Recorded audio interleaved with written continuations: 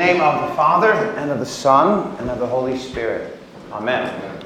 Imagine you work at a doctor's office, and not just any doctor's office, but the office of the doctor who's the greatest doctor in the world. The doctor who can cure any disease that anyone has who comes into his room, diseases that no one else could cure, sicknesses that no one else could relieve. He's able to fix them all. And your job is you're there to bring people into his office, to bring people, to check them in and bring them in to see the doctor. So one day a guy comes in and he looks at you and he kind of stares at you and he goes, well, who are you? And you go, oh, no, I'm not the doctor. And he goes, oh, okay, well, like you're wearing the lab coat there, so and I see you got the clipboard and you got like a stethoscope around your neck. So like, what are you, like a nurse practitioner? And you go, no. And he goes through about 4 or 5 other options and just starts complaining about, well, if you're not the doctor, why are you walking around looking like a doctor? It's confusing for people. I don't know what's going on here.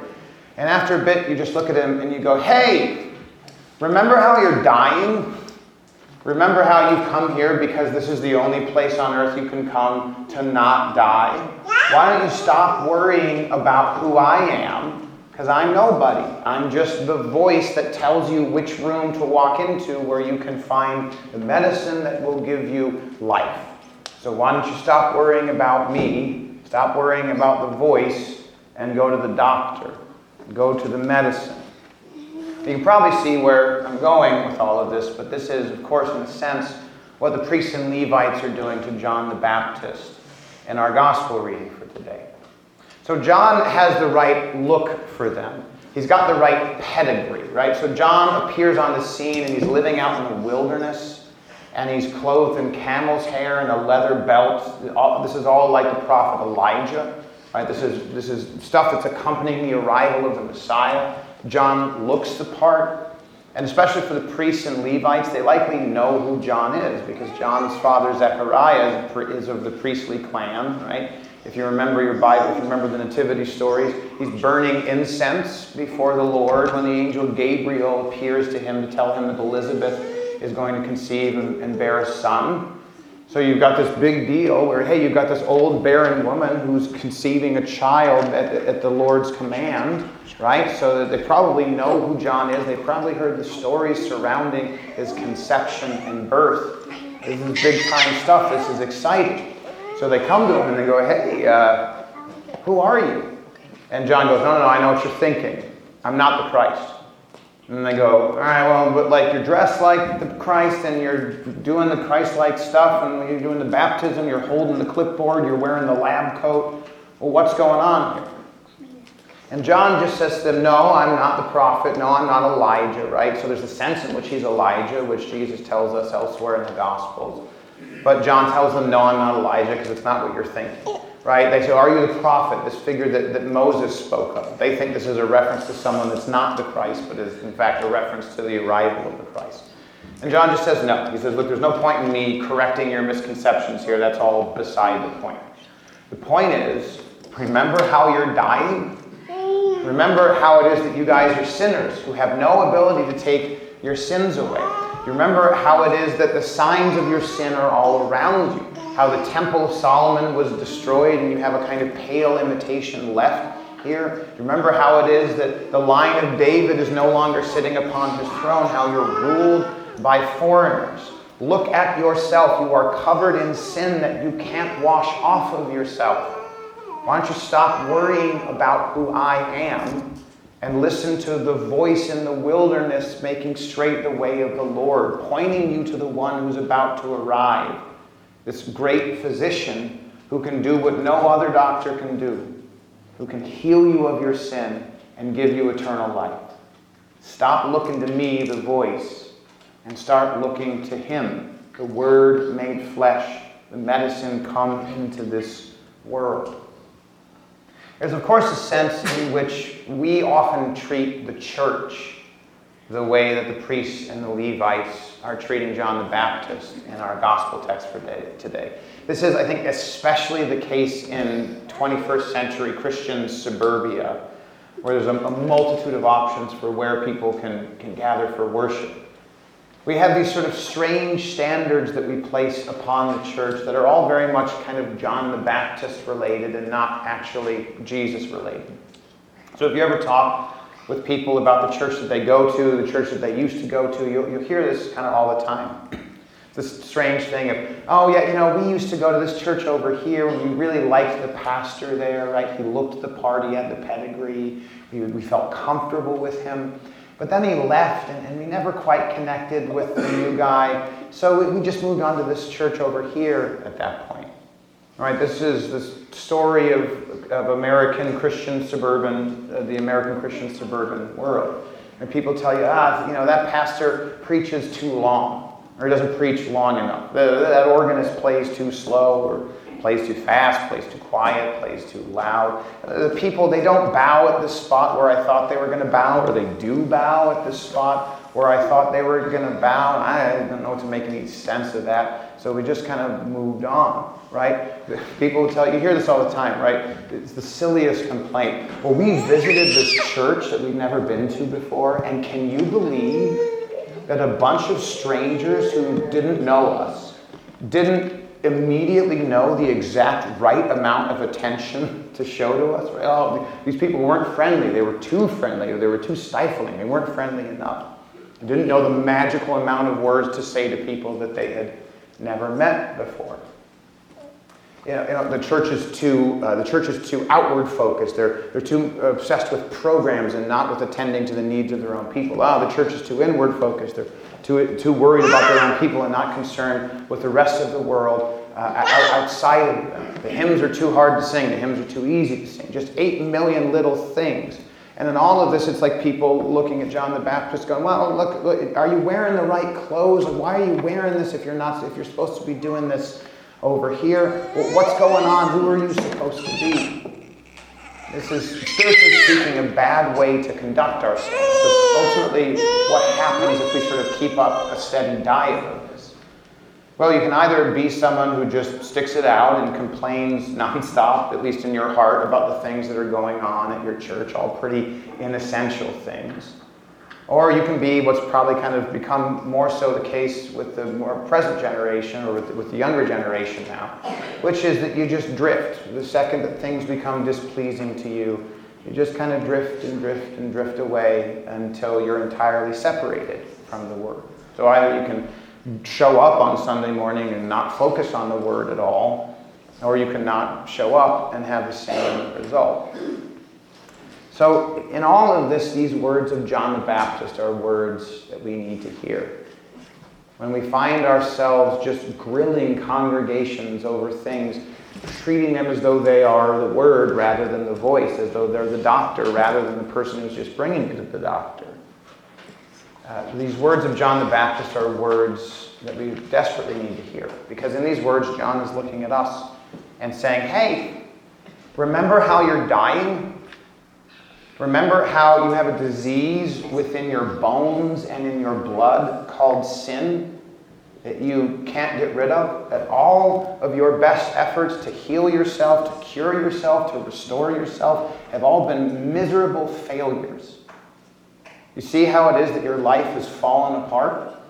Because you keep returning to the sins that you hate over and over again? You see how it is that you have just piled up condemnation upon condemnation? Why don't you stop worrying about your congregation being perfect? And why don't you listen to the voice of your congregation as it points you to the Savior, to the doctor, to the one who has come to heal you, to the Word made flesh, arriving to give you peace? So follow that voice of John. Follow that voice of John to the word of Jesus, to the word of the Lord, to the Word made flesh, come into this world to give you eternal life. So once you were unworthy of the presence of God. Once you were everything that you treated the church as, but even more so. Once you weren't dressed the part as you were clothed in the filth of your sins. Once you didn't have the right pedigree, you had no right to be holding that clipboard, right? You were fatherless You were hopeless outside of God's kingdom. You didn't look the part. You weren't born for the part. But then, out of love, the Word became flesh and dwelt among us. The Son of God was born of the Virgin Mary to carry out the task that he was always going to carry out, and before the foundation of the world that he was planning on carrying out, the one that he had been joyously waiting to complete. The task of healing you and making you his own forever. So that Word made flesh took upon himself your sins. At the cross, as he was stripped of his clothing, as he was stripped of his honor and his dignity, Jesus Christ, the Word made flesh, clothed himself in the garment of your sins. An even more uncomfortable garment than camel's hair in the desert, in the hot desert, piercing into your flesh as your pores open. Jesus Christ put on the garment of your disease, the garment of your iniquities that pierced into his hands and his feet, that covered his head as a crown of thorns, pierced into his flesh.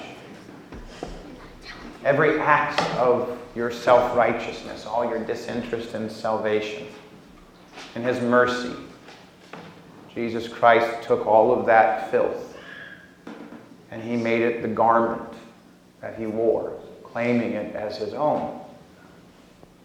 And with that same cross, that same blood, he clothed you in his perfection, in his holiness, his purity. With the same cross, Jesus wrapped you in the garment that you needed to inherit eternal life. He wrapped you in the garment that you needed in order to enter the doctor's office, to be worthy of standing in the presence of God forever. He wrapped you in his righteousness, his flawless obedience to the commandments, his bright, shining perfection. That's the garment that he wove for you out of his own blood. The garment he gave you the right to wear forever in his resurrection.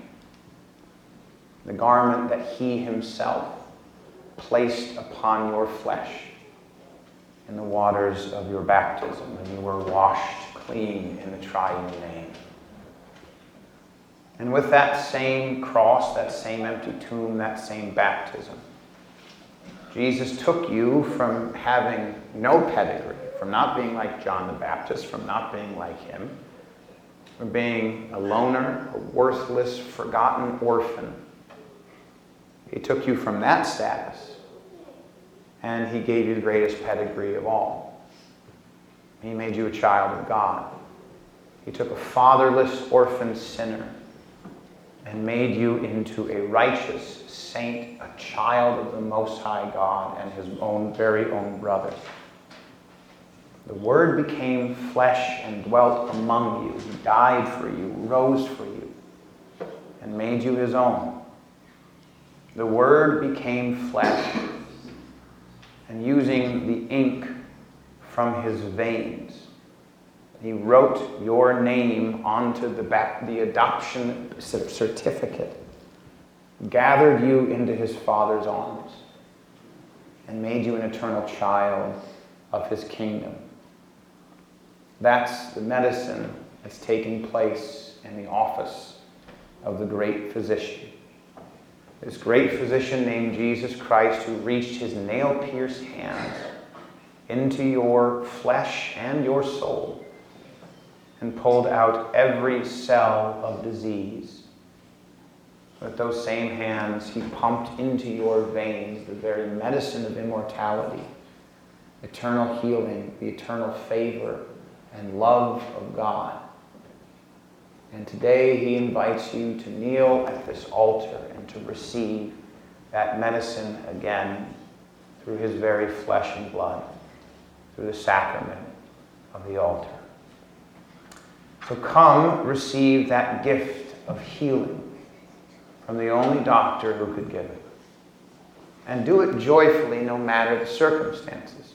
Look, if God requires you to endure mildly unpleasant things in the church, endure them. Now, on the one hand, obviously the church should endeavor to take all mildly unpleasant things out of people's way.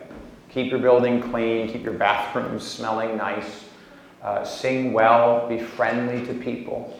For pastors, don't talk weird. I don't know why so many guys get up into the pulpit and just sound like they're performing Shakespeare's soliloquies all of a sudden, and that's not how they talk, right? We should get out of our own way. But at the same time, if these are the things that God requires you to endure them joyfully.